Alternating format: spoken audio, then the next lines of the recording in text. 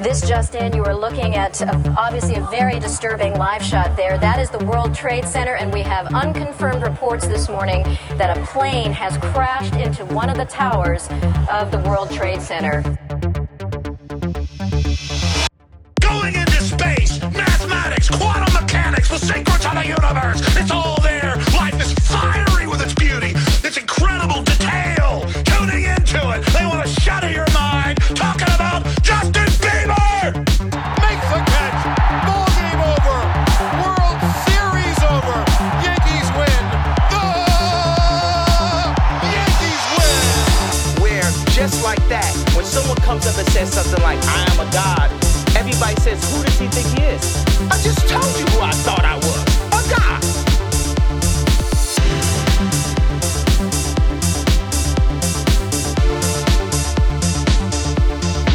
Do not come. Do not come. I'm gonna come.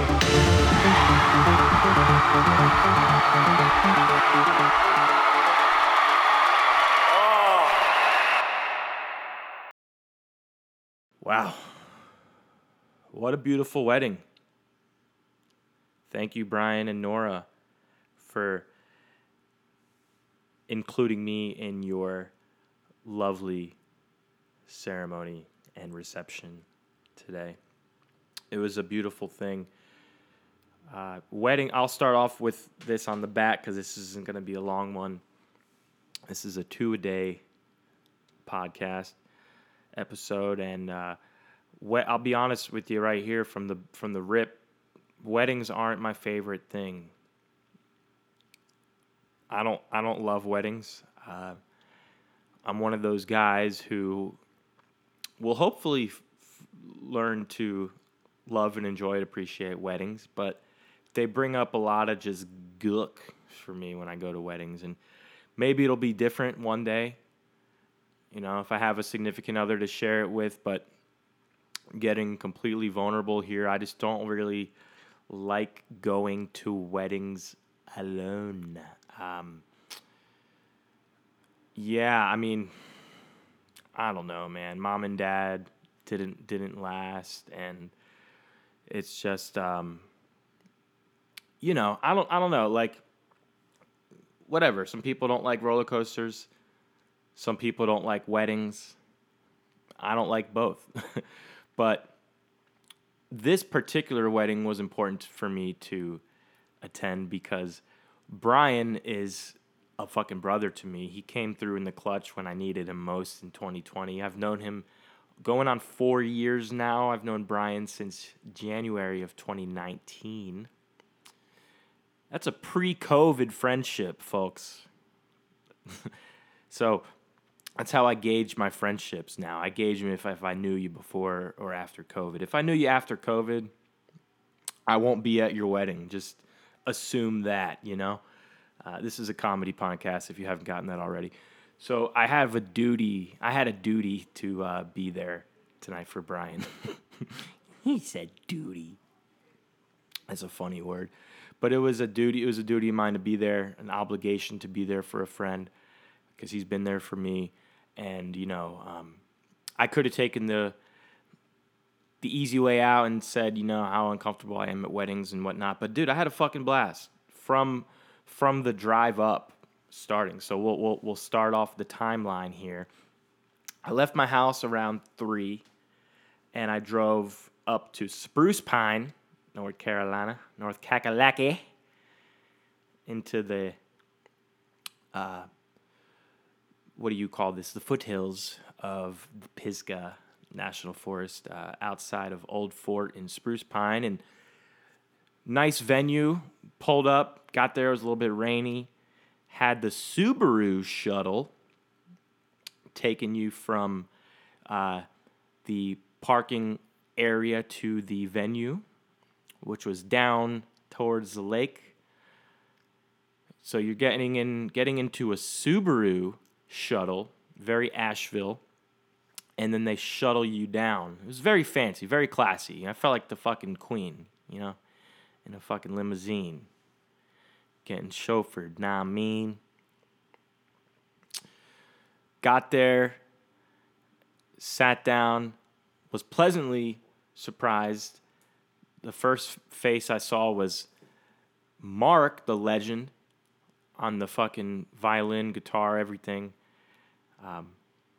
He was the musician for the wedding, playing just beautiful, harmonious tunage, on a loop pedal. So he would do some plucking like it sounds like a guitar, but it was an electric violin, and then he would layer it over with some violin-esque,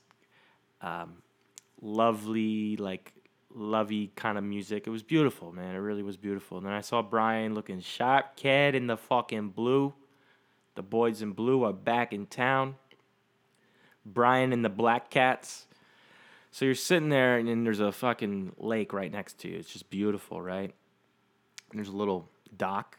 You walk on the dock, and there's fucking 13-foot catfish, my dude. Blue catfish.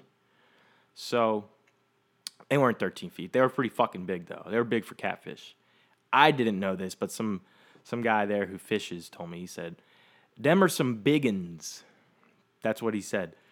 Them are some biggins. For my city slickers, that means those are some big ones. All right?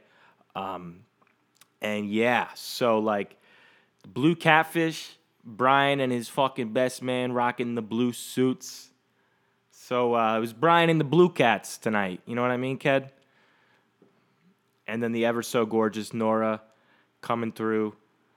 Elegant, classy, redefined, with the dress. I'm not a woman. I don't get dresses. This one's pretty. That one's not pretty. They all look like big wedding dresses to me. It was nice. It was lovely. It was gorgeous. It was a wedding dress. It was a massive fucking wedding dress, Speaking of wedding dresses, my mom's wedding dress got ruined in the flood when we lived in New York. So weddings are just, for me, weddings. But this one was good. It was good. It was fun. So they did their vows. Mark played his music. We clapped. They exited. I do. We do. All this shit. Do you forever. God help you. God love him, truly.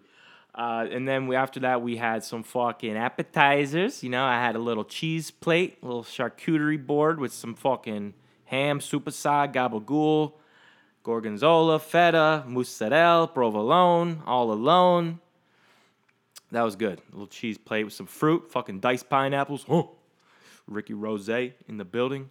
Pineapples, apples, strawberries, carrots, broccoli, chips with some dips, some mocktails. Mocktails were fire. I had the blueberry elixir one, whatever it was called, the blueberry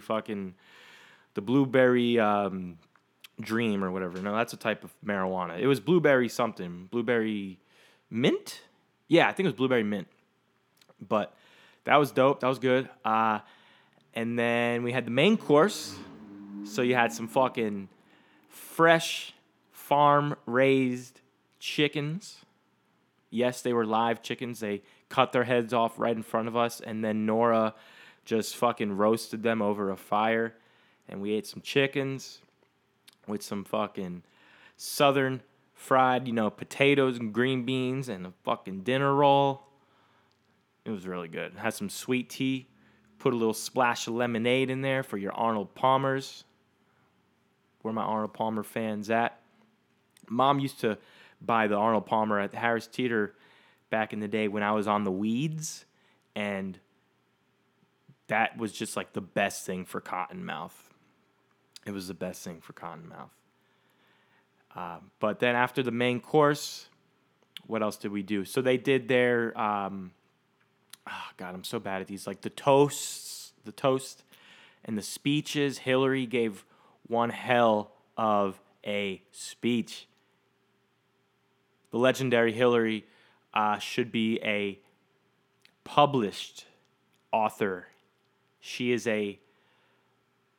one of the only true self-help gurus that I know, because she's actually lived it, and she's not just one of those people that like went to the school of journalism of the University of Capitalism and got a degree. You know, she actually was out there ripping and running for years. Shout out to Hillary with long-term sobriety. God love her, young lady. So she did a poem, and it was beautiful. I don't know, maid of honor or bridesmaid, there was the sister and Hillary. So one of them was one of those. I honestly couldn't stop looking at the photographer. I got to talk to her. Her name was Amanda. She was married, of course. But you don't know if you don't try, you know. So I did that. But yeah, the toast was nice. And then we had the fucking cake. But before the cake, we did this cool thing. They got out these, how do I explain this? Empire State Building size sparklers. I'm talking like a sparkler that reaches from here to Black Mountain, and you had to light it, and then you had to light the person's next to you. It was like a fucking, I felt like I was in the movie like Midsummer, like doing a ritual and like casting spells on demons, like doing a fucking, what's the religious thing they do? Yeah, but whatever. Anyways, it was dope. It was like 100 people with these massive fucking sparklers. Looked like Roman candles in the sky. And they did their little mock exit thing. That was really cool. They were kissing under the sparklers. How cute. It was adorbs. It was adorable. Put some tongue in that, Chief. Come on. But after that, then we had the cake.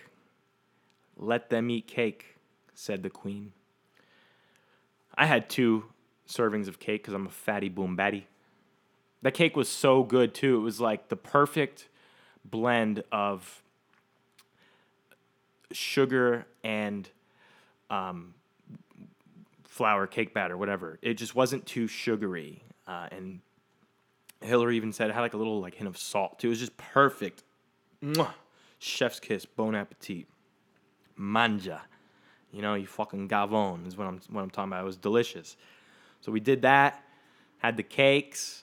Some photos. Beautiful photos of Nora and Brian under the fucking the rainy, you know, backdrop with the lake and the mountains. It was just beautiful. A rainy wedding is a good luck wedding, they say. So that was cool. And then what else, man? We did that, and then they played some music. Mark was on the 1s and 2s. You know, he was doing the DJ after his own violin stuff, and he was playing like, what did he tell me? It was like 2 country songs for every, like Motown or like 70s, 80s like love song. So he'd have like, you know, maybe like some Whitney Houston, followed by like Luke Combs and Jason Aldean, right? And then he'd have like the Temptations, followed by like the boys around here and the Forerunner trucker singers guys, country boy can't survive, you know, all the country shit, and that was cool as fuck. Yeet. But throwing in a little like Vanilla Ice, they had Uptown Funk You Up. That was fucking lit. That was when Brian and Nora were going after it. They were literally getting after it like David Goggins did on the fucking Navy SEAL training. Man, they were getting after it on that dance floor. Brian was doing the splits. Nora was spinning on her head. And it looked like a fucking episode of You Got Served out there. And who got served? Everyone watching those two, that power couple. So that was cool. And then I had to leave after that. So I had the Subaru shuttle take me back down the little country windy road in the beautiful mountains of western North Carolina.